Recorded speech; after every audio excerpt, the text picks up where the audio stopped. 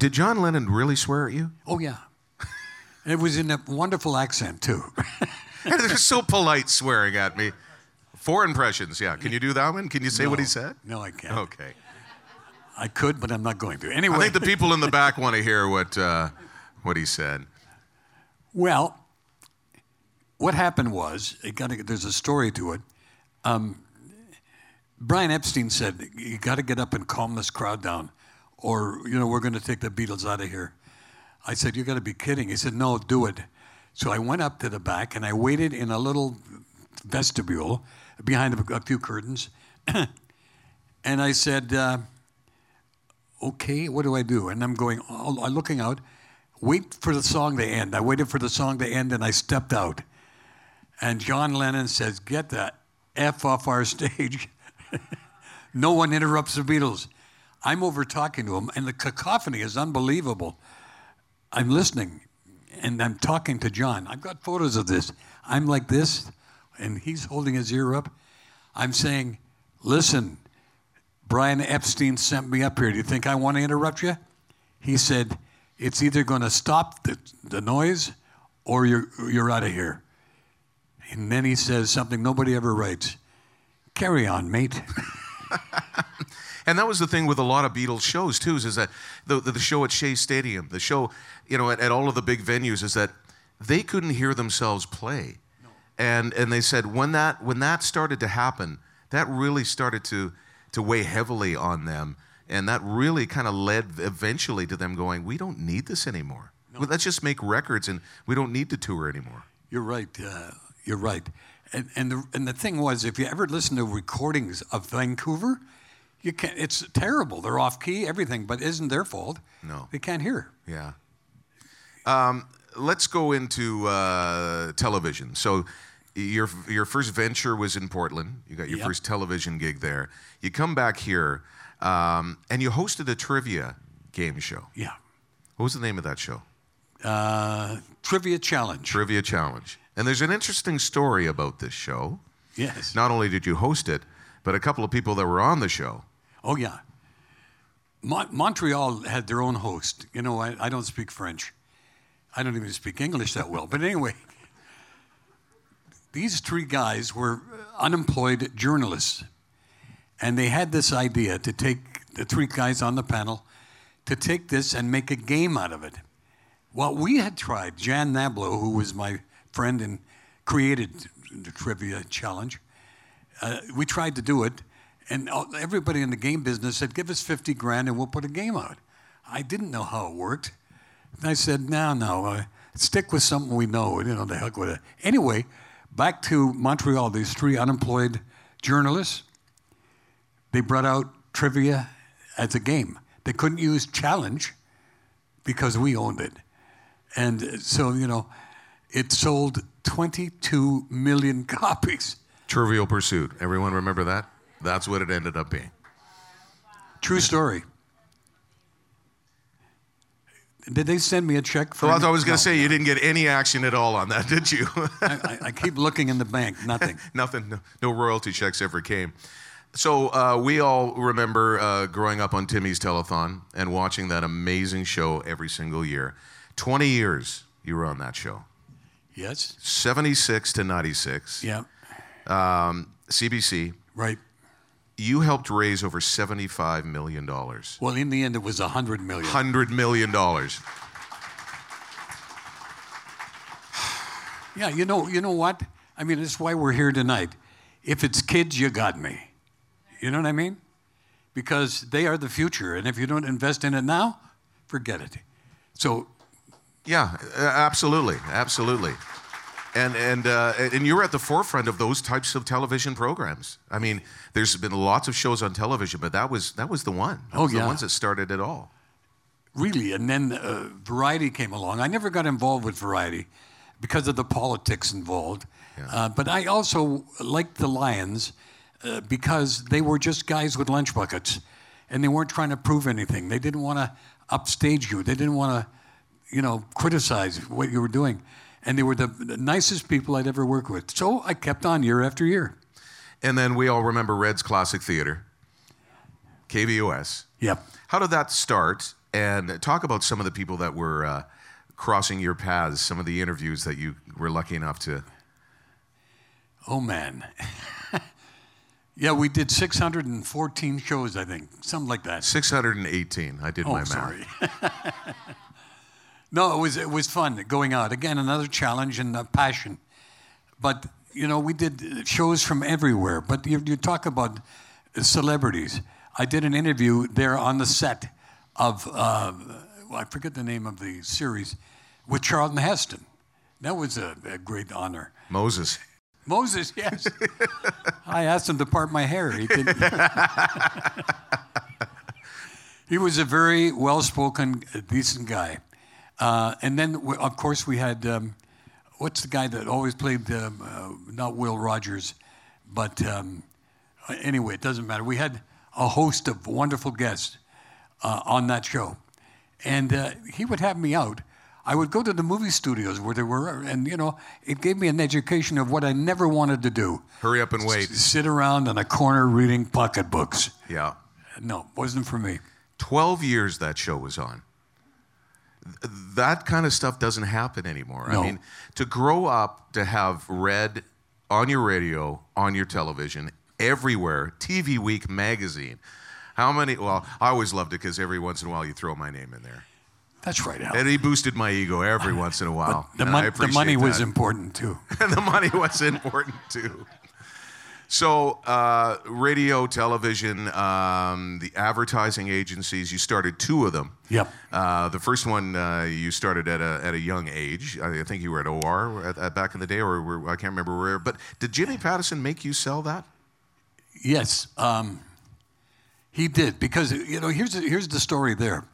When McDonald's opened up in Canada, the first one was on Number 3 Road in Richmond, the first one in Canada. And he said, Jimmy said later, you've got to give this up. I said, but do I have to? Well, when he flashed a check in front of me, of course I did. But it was the first one in Canada, and I'll never forget, I also did the first commercial with a little girl, I forget her name. She's supposed to be my daughter.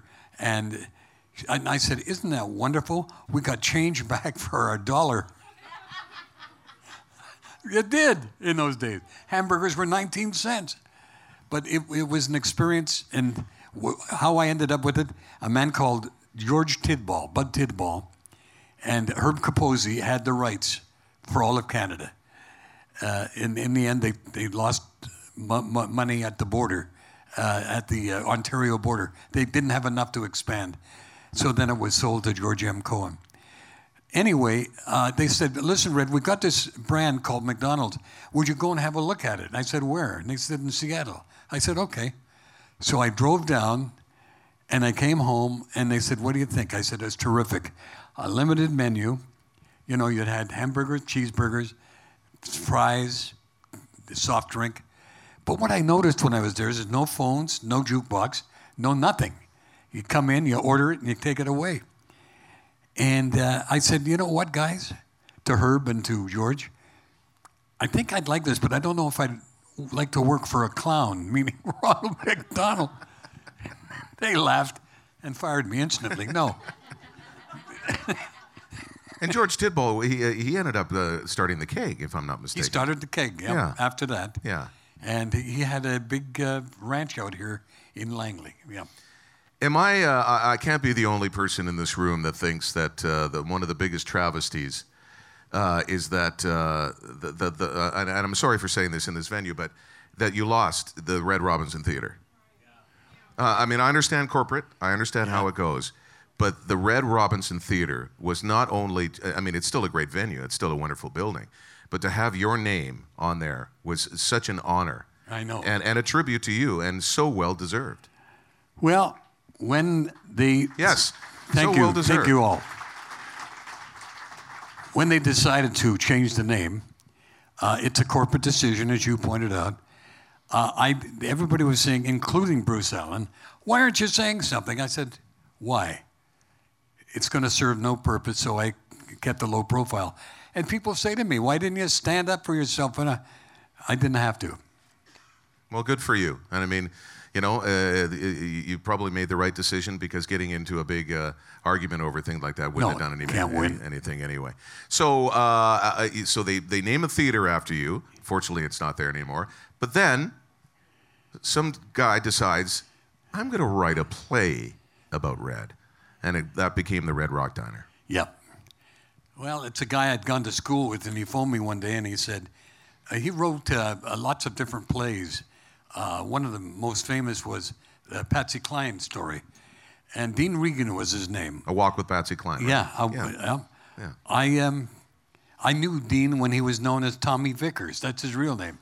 But he changed it because it didn't have a show business connotation in his mind. So he phoned me one day and he said, Red, I want to come down and see you. So he came down to the office and we talked. And I said, what do you mean you're going to do a play about me? He said, Red, when you got into the Rock and Roll Hall of Fame, I said, I went to school with that guy. I'm going to write about your past. He said, I'm going to be 1 week in your life. And he did, and it played everywhere. It played Kansas City. Carol and I went there to Kansas City. It played Toronto. It played Calgary 2 months ago. It was amazing, to see somebody playing you on the stage. And when I was starting out in my freelance voiceover career, one of the earliest commercials I ever remember getting paid for was to voice it for the Red Rock Diner. So our paths just kind of seem to be intertwined over the years, and it's a wonderful thing for me to also talk about not only you being in the Rock and Roll Hall of Fame, and let's get to that just for a second before I get into the BC Entertainment Hall of Fame and all the other places. How does a Canadian end up into the Rock and Roll Hall of Fame in Cleveland? Well, it was all by votes of the music business, the record companies, songwriters, etc. And I tell you, it shocked me that I was in there. And the woman that called said there's only going to be 3 Canadians. One of them was Jungle Jay Nelson from Toronto. One is Dave Mickey, and yourself. I said, oh my God, I broke into tears, which I want to do anyway at my age. But just looking in the mirror makes me cry. I'm from Wrinkle City now. But anyway. And that was the opening. Carol went with me. It was a memorable experience. Let me give you a sample. You want to talk about? You couldn't buy a ticket to the show. You couldn't. They took the old stadium where the football games are played, the Cleveland Browns, and we were guests of honor. So I think we're in about the 12th row, right by Lance Freed, Alan's son. Yeah. Anyway, the guy comes on and says, look, at the count of 5, this is just before the show started, I want you to go, Johnny, go.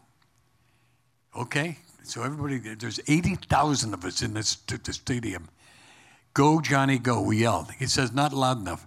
We did it one more time. Out steps Chuck Berry.